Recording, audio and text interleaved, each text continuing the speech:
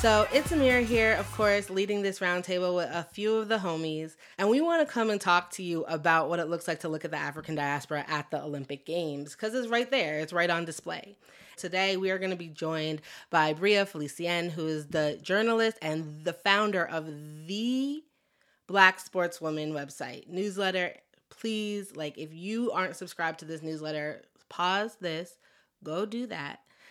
And then come back and listen to this, and you'll see why. Global stories about Black women in sports, past and present. Please check it out.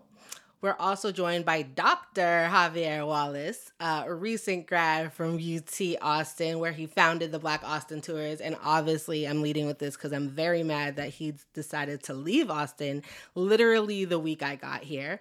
But that's because he's now big and bad race and sports postdoctoral associate in the African and African American Studies Department at Duke University. So we switch coasts, and that is tremendous. He works on Black Panamanian hoopers, basketball trafficking, among many other things. And we are also joined by Courtney Stith, one half of the Diaspora United podcast on Black women in global football. If you haven't listened to their latest episode, Nary a Lesson Learned, please go listen, because literally, yes. And every time I watch, soccer, global football, I think in my head, oh my gosh, X, Y, and Z, and Andre and Courtney already have it covered on the Diaspora United pod. So obviously a very qualified roundtable today. I'll just kick it off, and then everybody can just jump in from there with their favorite person they want to shout out.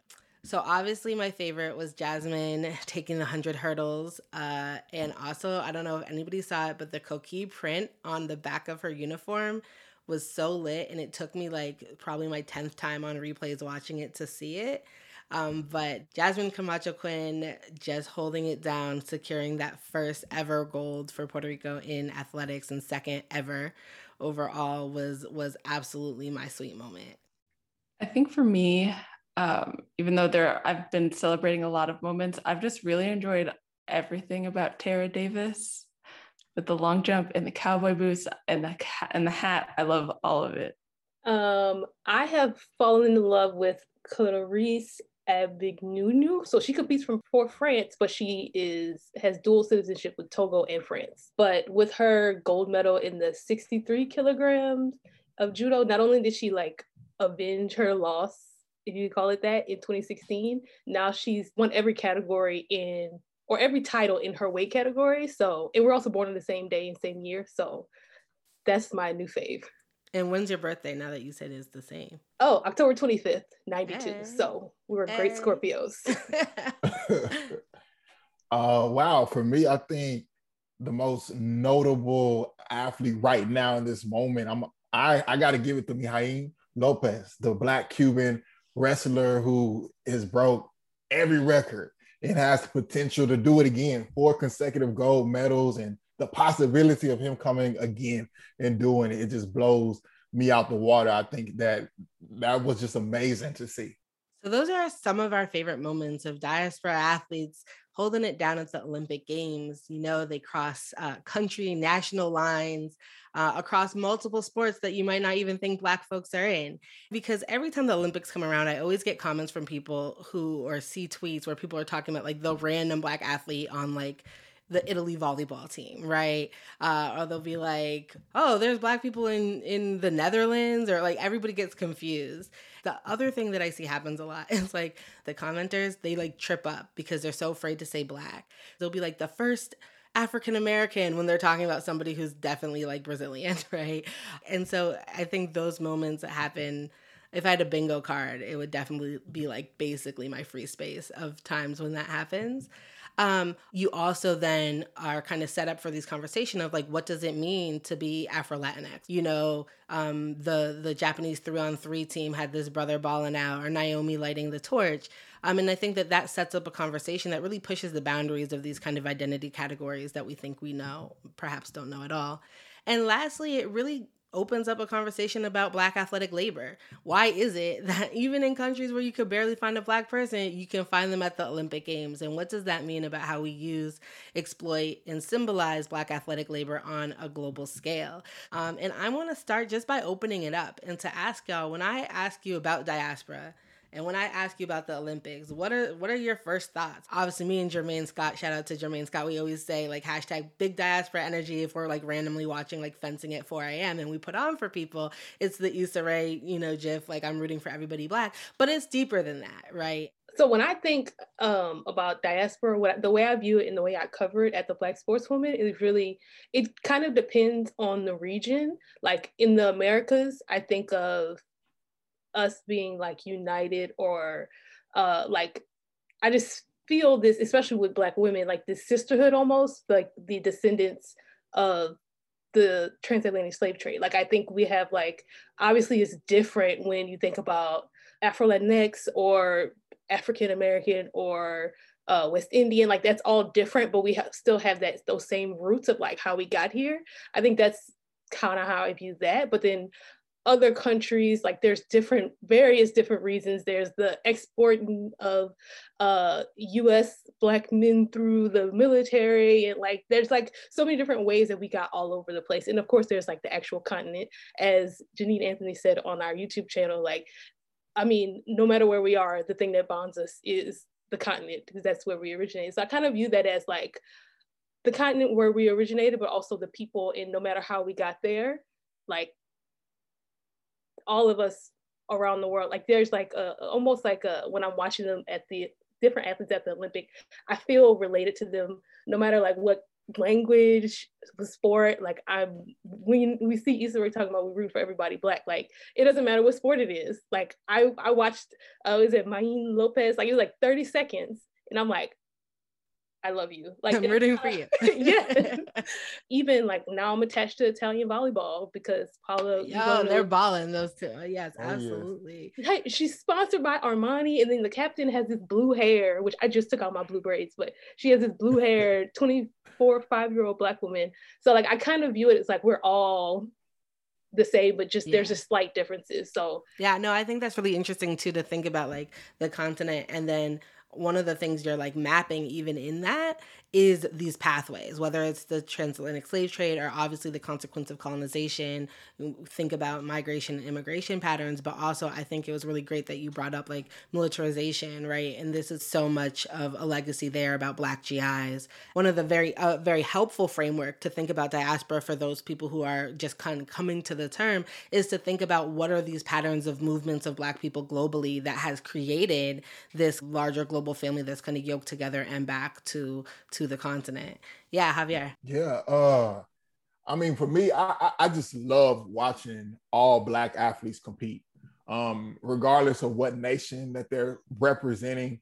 I just love to see them doing their thing. But me being who I am, I mean, the thing that comes to my mind mostly when I watch any global sporting event is the amount of Black people representing nations that don't necessarily represent or care about them outside of what they're doing for the nation in these very public spaces. I wonder, do people have the same affinity for these people outside of the area of competition? Do we think about these people the same? And coming from Panama and Latin America, and I have a very popular saying that's been popularized largely by my co-founder, Dash, and friend, is, Latin America, we love to hide Black people until it's time to win something. And then we're just all ushered out. So for me, I always, when I tune in, I just pay attention to the nations that are being represented. And outside of sport, do we see this same level of Black people, number of Black people representing the face of the nation outside? And I don't just only say that for what is Latin America. I mean that specifically. I think, Qatar has really called my attention. Mm-hmm. Yes. I mean, and this is a little bit before the Olympics, but Qatar's competing in CONCACAF in the soccer for the Gold Cup because Qatar is hosting the next World Cup. And when they were down there playing Panama, I was like, what? Right. Where is this country at? Because this is not anything that I ever see represented on the space. So I love to be critical about that and really ask that deep question. Do people who cheer almost to the point of like, look like they're about to pass out for these people during these couple of weeks while they're participating in the Olympics? Do they have that same energy when thinking about the lived realities of Black people in their countries that they are actually laboring for? In many ways, that's the question, right, that we talk about. And Courtney, now, as somebody who looks at football, like we've been having this discussion, of course, in the weeks before the games, obviously, especially, as a Man U supporter, it was really hard, right, watching Rashi and Sanjo miss those PKs and how fast that conditional acceptance leaves, right, is that you're British or X, Y, and Z, fill out the blank at this moment. Or you're Black when you miss the PK, when you miss the shot, when you miss X, Y, and Z. And we can look at like West Indian, folks in Panama. Like we can talk about what it looks like to look at this continuous marginalization. And exactly like you said, you can't find anybody unless you need to go win a gold medal in something or to lift a trophy. And so we definitely have this conversation at the Olympics. The other place I think that people have this conversation is at the World Cup or in global leagues and things like that. Courtney, is that one of the things that brought you guys to make the pod in the first place? I think the reason for Diaspora United is, women's soccer around the world, for the most part, is very, very white. Like even in places where, for example, you look at the men's team and they're white people, but, they're not fully white, especially in places like, England, for example. And so we created the podcast because we wanted to celebrate Black women in soccer. And also Andre and I came together because we realized we both had a deep love for Crystal Dunn. Always a good reason to do anything. I mean, truly, that was the first iteration of the podcast. We're like, let's make it a little bit more broad. And I think for us, when we think about, especially global football, but even right now with the Olympics, and the women's soccer tournament is significantly smaller in the Olympics than it is in the World Cup. And it's kind of the same thing we were talking about of countries that all of a sudden like pop up out of nowhere and have like Black Olympic athletes. And it's like, hey, what did you go on? Like, I remember looking, for example, because we did like a huge list of basically all of the diaspora athletes on each team. And I remember looking at Sweden and being like, oh, wait, there's like a Black Swedish player. Like I had genuinely had no idea. And I mean, part of that is because women's football in general doesn't get a lot of publicity or anything like that. But that's definitely something we think about, especially with, a space that is so white and always wants to, like, for example, celebrate Black athletes at certain times. But, for us every day or like every month is Black History Month, but for them, it's only, very small parts of the year. Yeah, absolutely. And I think that kind of goes back to what you put, Javier, about athletic labor, right? And so you talk about this in terms of basketball, like as trafficking as well. Like, and you talk about, I think it's so hard for some people to understand sports as labor. And obviously, if you're a flamethrower, you're listening to Burn It All Down, this is not a new concept to y'all at all. But I think that there's a seduction about sports that makes it seem something as of fun and games. And we miss the labor aspect. And I'm wondering if we could just take a second to kind of dive deeper on this idea of like Black athletic labor and the way that it's used in the global sense. And I think that also this games gives us a great time to dive into like obviously what I talk about in my work, which is symbolic labor as well. And we can even start from the jump off with Naomi lighting the torch, right?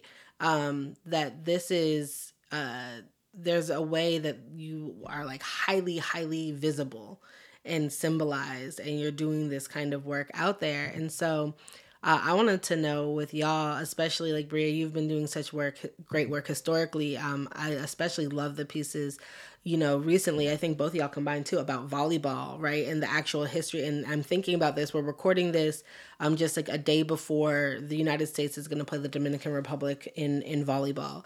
And I'm thinking about this like in beach volleyball teams that we're seeing, et cetera, as well. How are y'all thinking through this idea of athletic labor and of symbolism? And we've seen this conversation dominate in certain sports. What are the places we're missing that really illuminates this topic as well? So I think on one hand, so like this is my big conundrum as somebody who is like, my main focus is Black women. Like on one hand, this is the only time I'm going to see them. This is my one chance to actually watch the Kenyan women's volleyball team play. And they may not have won a set, but I don't know when I'll be able to watch them on TV or online.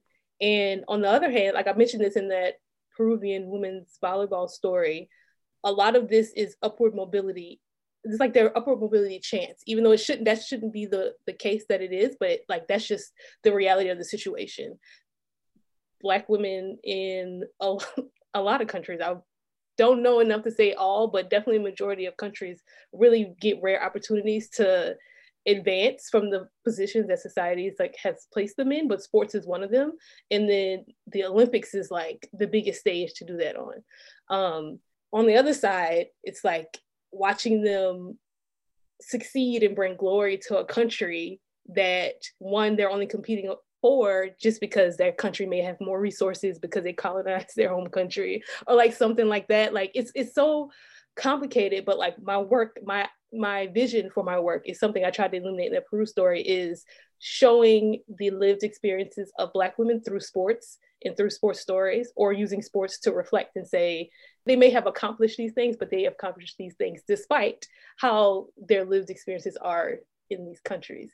But yeah, judo, there were so many Black women judokas.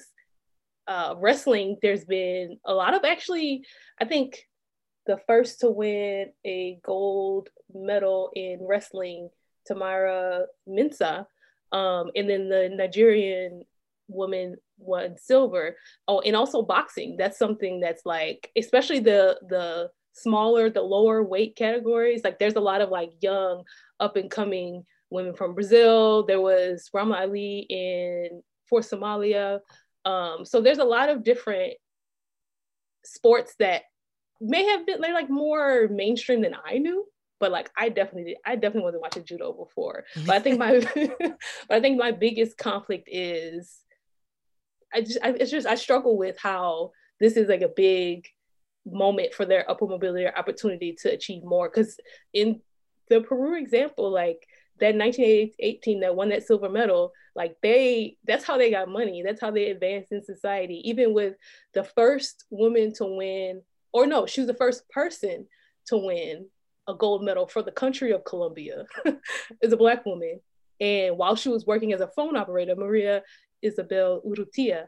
And I'm like, that's their only option, but also I feel obligated to cover it because this is their only option. Like, I do want to support them. So yeah, no, that tension is real. Like, it's absolutely real. Especially, I think we all cover people working in institutions could do without, right? And working with a series and set of forced choices, absolutely. And I think, and especially the gender element that I'm really glad you brought up, and I'm going to circle back to, right? Because there's a way that the Olympics, especially for Black women, is a place with infrastructure and visibility that is not going to exist outside of the confines of international competition. And we can circle back to that in a second. Javi, I wanted to get your thoughts too.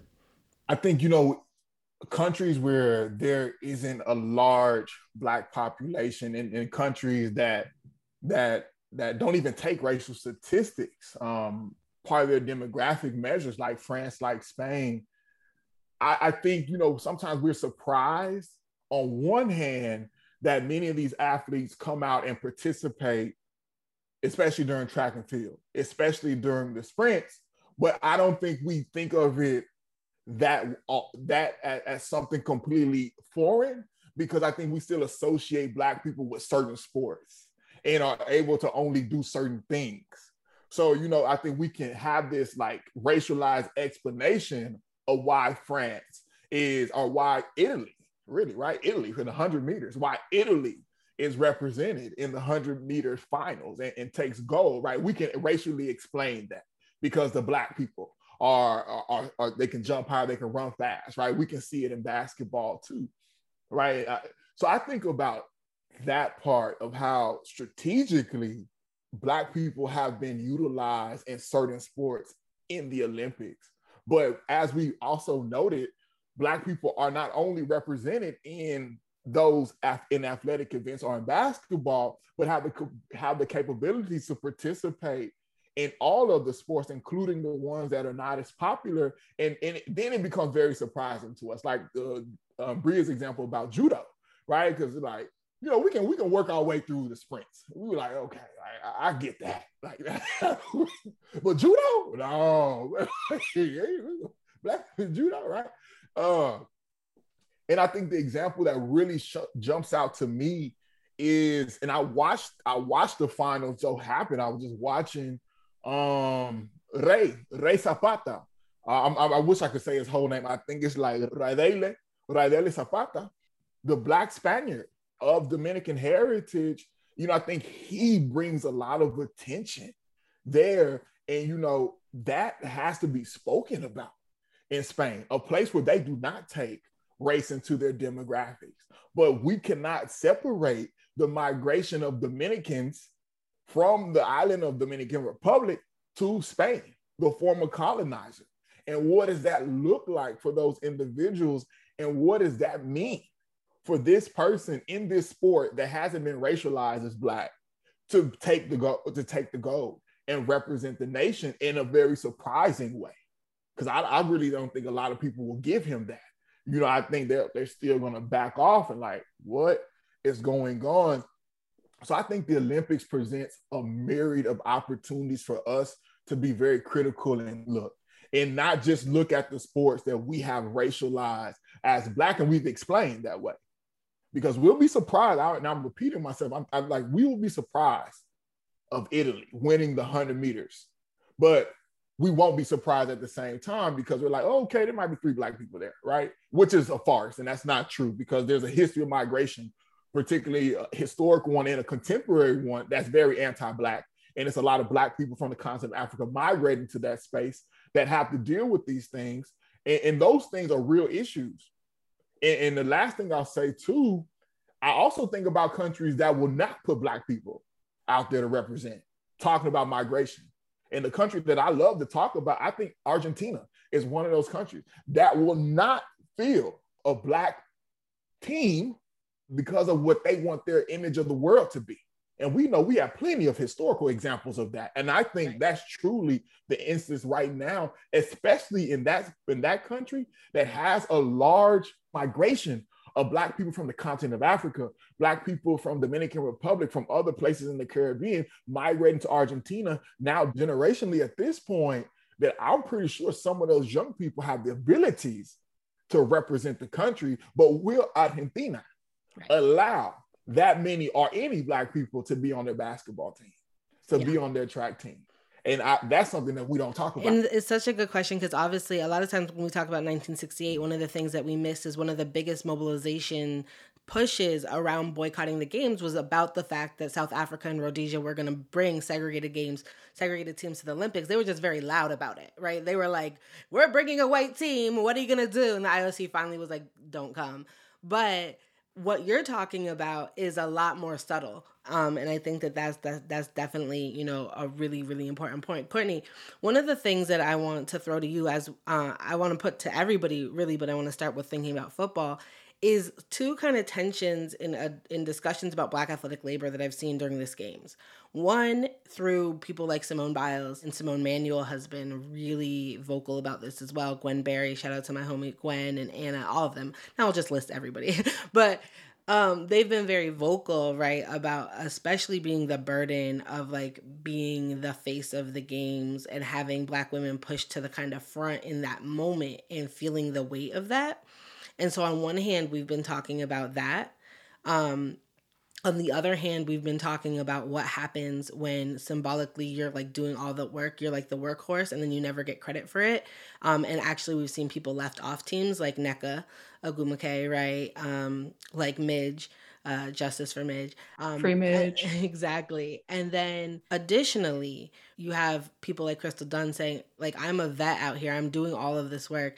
I am never the face of this team. And I was thinking about, especially because I saw an article on The Root today, basically was the argument that like the women's basketball team from the United States was being ignored. Like they were saying a Black team is being ignored while this white team, soccer, who only can win at bronze, is getting all the love.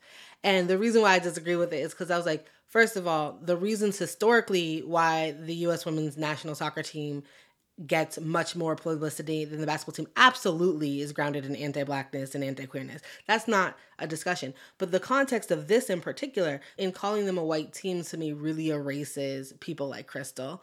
So then that brings me to the tension. Because like on one hand, you know, we were talking about this leading into the actual Olympic cycle, the naming of the team. The camp was a lot more diverse. And then of course, when the actual team came out, it was like, this is the whitest team that you could have put together from the compilation of people you had in camp. And so there was like all of these degrees to the conversation. And so part of what I wanted to ask you is like, how are you sifting through this tension of people being left off team, of erasure, and just like actual utilization? Like, what is happening here? Yeah, and it's something I think about often, if I'm being honest. Like, I know we had an episode, actually this was pre-Olympics, but we're like, are we secretly rooting for Canada? Because Canada had all of these Black players, all of them, that the US just quite simply was not having. And maybe it was like 2015 World Cup, but basically when Crystal Dunn was left off and then had this absolutely immaculate, 2015, this absolutely immaculate season. And I feel like we're even seeing the same thing now. Like we always talk about, you know, we say Midge is on a revenge tour, we say Sydney Leroux is on a revenge tour. We have all of these players that deserve to be called up and recognized that consistently aren't. But even that, there's like a tension in between that, because we're not happy with the players that are currently on this 22 person roster. And like, I'm not even going to delve into like who's actually on the field. It's a mess. We have many a podcast episode about that.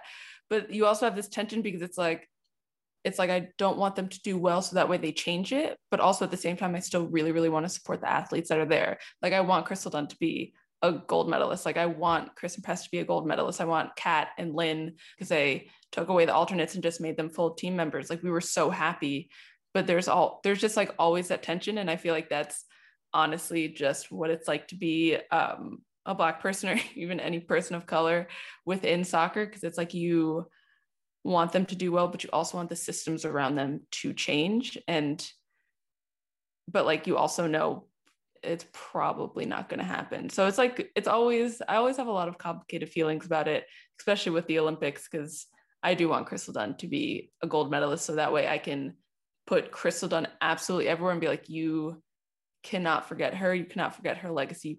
You need to know every single thing about her. All 5 chickens, you need to know everything. But then at the same time, it's like we're working in these systems that make it really complicated for us as media people, for us as fans of the sport.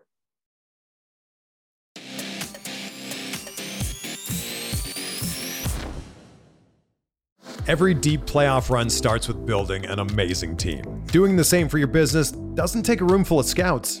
You just need Indeed. Don't spend hours on multiple job sites looking for candidates with the right skills when you can do it all with Indeed. Hate waiting?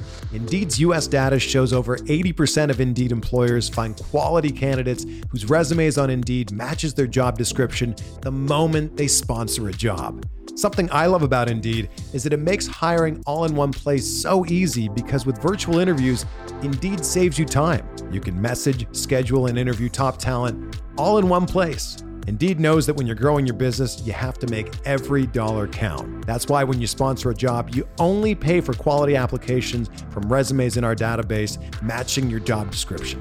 Visit Indeed.com/Blue Wire to start hiring today. Just go to Indeed.com/Blue Wire. That's Indeed.com/Blue Wire. Terms and conditions apply. Cost per application pricing not available for everyone. Need to hire? You need Indeed.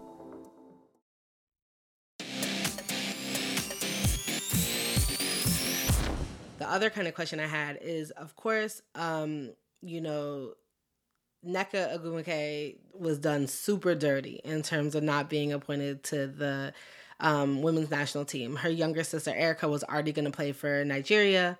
Chiney was in the process of trying to get that done as well. And so Nneka joined them. Nneka and Chiney were, of course, denied the opportunity along with Elizabeth Williams. And it generated a discussion that I really would love your opinions on about what it means for diasporic athletes, right, to have multiple either dual citizenships or like trying to figure out who they compete for, right? And this was like, I just had to get into it with somebody. I had to like pull out Naomi Osaka's Americanness, right? Like, because there's a way that they were like, she's not Black American, like how can she speak to that? And I had to like pull that in, right? At the same time, People had to point to all the work that the Ogumakes have done in Nigeria around basketball. There's an anti-Black discussion that's trying to separate Jasmine from Puerto Rico. And then there's another discussion about what does it mean to have representation from athletes who don't have a home there, et cetera, et cetera. So I would love to get y'all to talk about, especially when it comes up in these international competitions, what flag people choose to compete under, because I think it actually says a lot about resources and access to them. And of course, all I could think about in that Canada game, right, was if Sid would have stayed in that system, if Canada looked like that when Sid was coming up, right? Because obviously this is also the xenophobic argument that's made in other ways when we have, because we like fetishize international soccer players.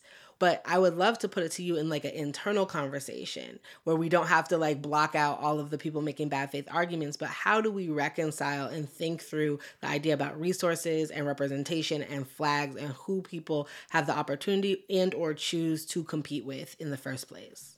Yeah, I honestly think it's really complicated. I mean, we were just talking about Kat, but Kat was born in Brazil, and there was this huge narrative around her of that, she was trying to get a passport to compete for the United States. And it's like, I understand it. She talks about, really growing up here, like, she came over when she was 11 or 12 and, like really feeling like quote unquote American or, from the United States. But I think especially in global football, it plays out all the time. And it's something that I think a lot of players are starting to reckon with. When you mentioned that, besides thinking about Kat, but I also thought about, for example, Sofia Huerta, who plays for OL Reign and was capped a few times by the women's Mexican national team. But then, did that, like FIFA has a one-time thing where you can like switch your national allegiances.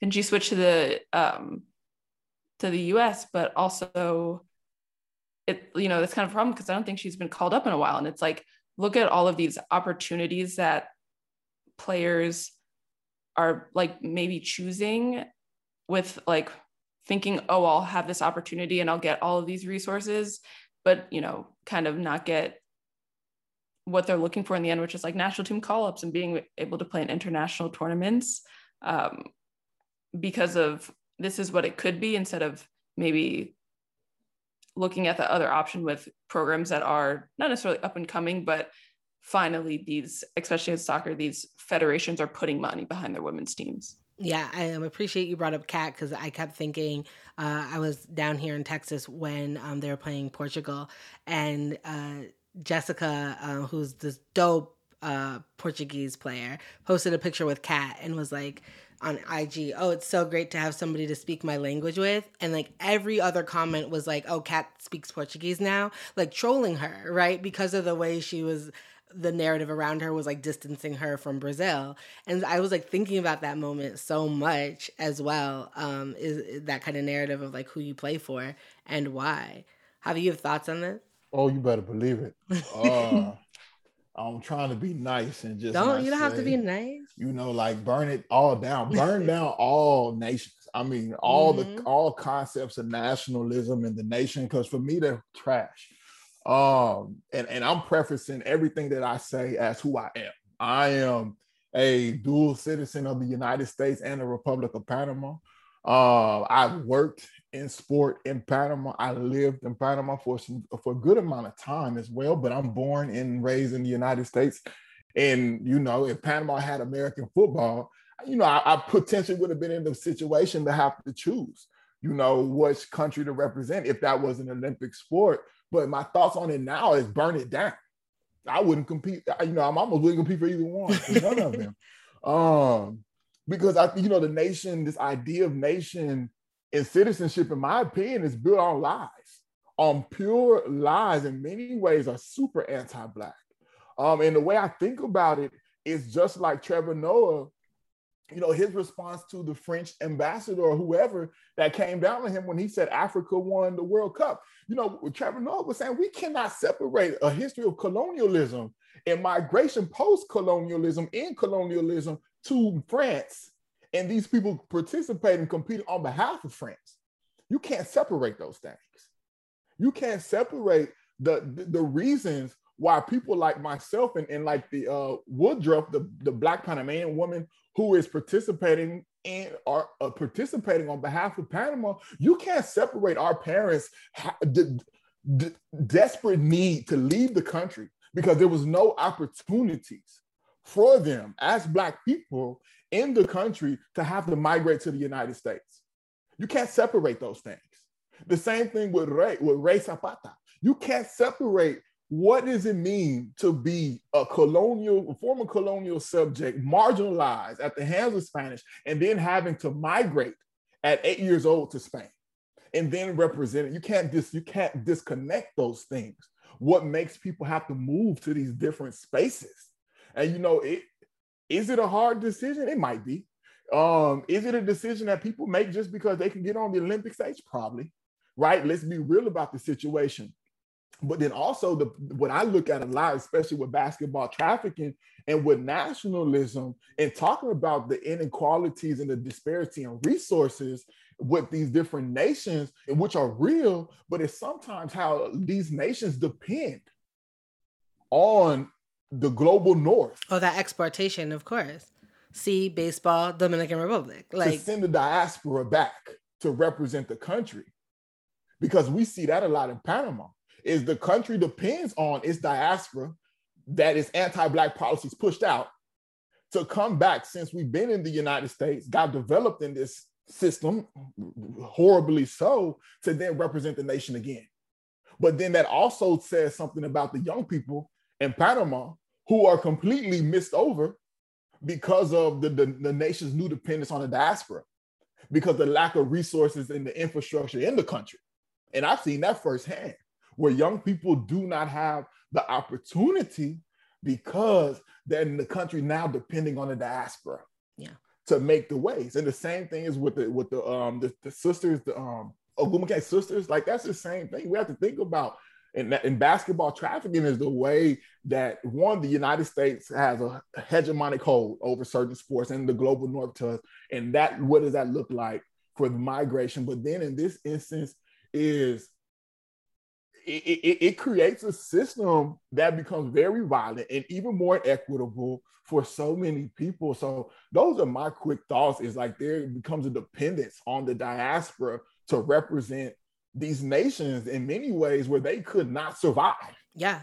And then do the work of the failed state. I think about this all the time when I think post Maria, a number of Puerto Rican athletes and celebrities too, whatever, but like athletes I was thinking a lot who were bringing supplies back. And like I talked about this too with Black Americans from the Gulf Coast who were coming back and building back schools and stuff like that, and thinking about how Black athletic labor is not just like getting people money there, but they're also then doing the work of the failed state, going back to set up the infrastructure or to like literally build back roads, right? Like, especially in places like Puerto Rico where places were just completely forgotten, right? Like completely forgotten. And thinking about that, you just preached a whole sermon too about that anti-Black policies that push out, and then the dependence on the diaspora that creates. I mean, I think that you really nailed, right, part of that tension that we're all talking about. Bria, do you want to wrap up this topic? Yes, because Javier, you actually talked about something that I don't believe in, like these countries. Like, I see it a lot online, which is kind of, I don't know if this has happened offline, but there's like a trend to act like, I don't know if it's a US specific thing to like idealize or like fetishize other countries and being from other countries or having parents that are from. And to me, that's just weird. But also, I don't like to be in the position to have to defend the United States at all.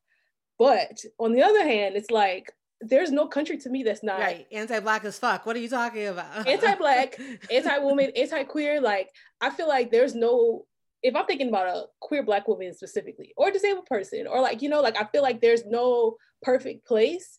And like, yes, the United States is bad, but also that doesn't mean that this other place is like perfect. So like, I do that is something I think that feeds into this conversation of like, they should just go compete for Nigeria. And then there's also like an imperialism thing that I feel that's happening there. But on the other hand, it's like Nigeria had this issue with like the inadequate drug testing and like athletes got disqualified.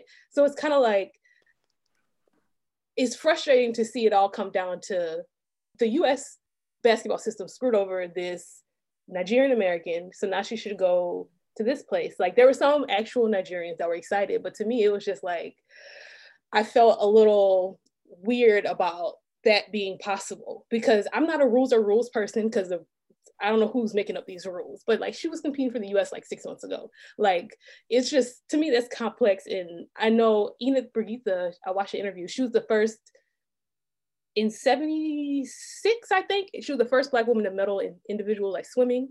And she said she's born in Curacao, but she competed for the Netherlands for that reason, for resources. Because if she competed for her country, she would have had to pay for everything. And like she just wasn't going to be able to do that. So like I understand, like I would never be like, oh, you shouldn't be for this country. Like, I mean, I don't even view myself as like person that's like American. Like I literally cringed as I said that word. Like I understand, like, just take the opportunity that you're given. You're a Black woman, like just do what you got to do. But on the other hand, it's like it's much more complex than just showing up and going to this other country because it's better, cooler, or like commodified in like pop culture. So, and well, the interesting thing that I think about that, like, because I definitely hear and resonate with your points, and the interesting thing that Nneka said that made me kind of recalibrate a little, right, was like for people, especially those with like dual citizenship or whatever that is, like to say, actually, it's not a choice. Like I'm a person that's not like a split person. And what does it mean for me to say like, yeah, like this to me is about redistribution, because I'm actually kind of chill with the idea of people going and look, if Wendy Renard goes to France and gets all of their resources and then builds the dopest facility in Martinique, you know what I mean? Like I'm kind of down with like thinking about how we might go take all of these resources and not just do the work of the state, but actually build something better. Like, and what does it look like to think about athletes then and people, not just athletes, but like finding this? Because the other thing that I'm thinking through is the other pattern that we're seeing in these games that I just wanted to make sure we threw in here is the one of like forced migration. Like we've seen this a lot with many Sudanese competitors and team refugees who have found themselves newly in places like recently. Sometimes we're talking about historical migrations and sometimes we're talking about something that's not even past. And I think that what this whole conversation encompasses is that when we say we're rooting for everybody Black, it's not just a cute gif, it's not just like a surface level type of thing, but it's deep and it's grounded in these conversations that we're having, right? It's grounded in considering the way Blackness has moved and has been pushed and has created space for itself around the globe in linkages to each other, and how that shows up when forced into idea of citizenship or nation state, etc., that doesn't always actually hold space or can even come close to containing all that who we are and how we present. And so I really appreciate the three of y'all taking time out of what has been a very busy, now apparently it's August, it's been very busy, but I definitely wanted to make space for this conversation and let this be a foundational conversation. Now we know we're like the Black sports Avengers to come back and to be able to tee up on this conversation. But I really appreciate y'all taking the time and dropping some knowledge and wrestling with some of these tensions with me. So again, thank you from Burn It All Down. As we go, just tell me either a fun fact or somebody to watch for, or a song that you're, any like thing that's like a piece of how you're seizing joy today, another athlete that you want to shout out, anything like that, to end it on a good note. I will go first. The Black woman sports psychologist in Ted Lasso is giving me my entire life. In the first episode of the second season, when they're like, are you good at your job? And she was like, do you think you're good at your job? Don't bullshit me. Just give me an answer. Are you good at your job? And Ted was like, yes. And she was like, however good you are, I'm twice as good at mine. And I was just like, listen, and I feel the type of way about sports psychologists, but Miss Sharon is what's good right now. That's anytime someone asks me, are you good at your job? That is the first thing I'm going to say back to them. So are you good at your job? For me, I mean, I don't know when this is coming out, but I am excited that Simone Biles got, back on the beam, and also doing it on her own terms. There's something really powerful to me about that. Just, talking about how, so many people, like, she's like, I'm doing it on my terms, and also my life isn't just gymnastics, which to me is really, really powerful. And I'm happy that for her, this medal like means more than all the other ones. So I will be celebrating that for a little bit. Absolutely. Ooh, easily Yulimar Rojas, who is gold medalist, world record holder in the triple jump, but also just side note, her and Anna Pelletiero's like relationship, like they like trained together and all this stuff too. All three actually of the medalists in triple jump were Black women of the diaspora, Venezuela, Spain, and Portugal. But Yulimar, what I really like about her, I found out about her like a day before, and then of course I got invested. But I think what I love about her is not only she's speaking for herself, but as a Black queer woman from Venezuela, but also speaking of like for other people, standing up for other people. And I just really just thank her and Raven Saunders, and like I just Black queer women have been loud this Olympics, and I am very excited about that. I'm very proud, and I just want to see, I'm like, how can I support you in the future? Because I'm ready to throw my money at you. But yeah. Absolutely. That is, and shout out to Raven, sending condolences to her. Her mom passed away today at the time of recording, which is really horrible news. So I know she's taking a step back, but to have that X thrown up and to say at the place where all oppressed people meet, and to have her be unapologetically Black and queer and to talk about mental health has been absolutely one of the biggest things I'll take away from these games. I'm absolutely right there with you. Javi, bring us home. Yeah, I was, just because Bria mentioned two people, I'm going to do the same. But the person who she mentioned second, and condolences to Raven Saunders, but I'm here for everything Raven Saunders. I mean, I was just taken aback. I couldn't stop watching all of the commentaries, all of the follow-up interviews that she was featured on. Like, I just was here for it all. But in addition to Raven Saunders, I'm really interested to see what Gianna Woodruff does for Panama. She's of the diaspora and in the 400-meter finals hurdles. And I want her to win, actually, or to get a medal, because I want to go in on Panamanians. I want to go in on the people. You got to rep your set at some point. No, I want to go in on them. Do that. I want to go in. Oh, you're like, I'm waiting. I want to show them how anti-Black they are, and how I can't wait for this. So it's like, listen, the 400 hurdles, which I think, by the way, is the hardest fucking track event ever. Like, why are you doing this to yourself? But it's stacked now because, of course, my mentee Anna Cockrell is holding it down in there, and of course you got Sid and Dahlia, but there's so many. I'm like, can they all medal so we can get all of this discourse out here? Like, we have a lot. I feel you. Like, you're waiting, like, pen in hand. Like, all right, let me, like, what? I thought I heard you say something. What? Anti-Black person says what? I'm ready. No, I feel you. Well, there's a lot of joy that we are kind of pulling from the otherwise chaos and mayhem of a general, any day that ends on a Y, but also right now is a bit of a mess. So again, thank you so much. This will be the last time we get together and light some matches. Obviously, as we all pointed to, there's a lot of stuff to burn, and as always, we will continue to find sparks of joy and torchbearers on our way out of that. So thank you again for joining me on this episode of Burn It All Down, and for flamethrowers, I hope y'all stay safe, stay inspired, and enjoy the second half of the Olympic Games.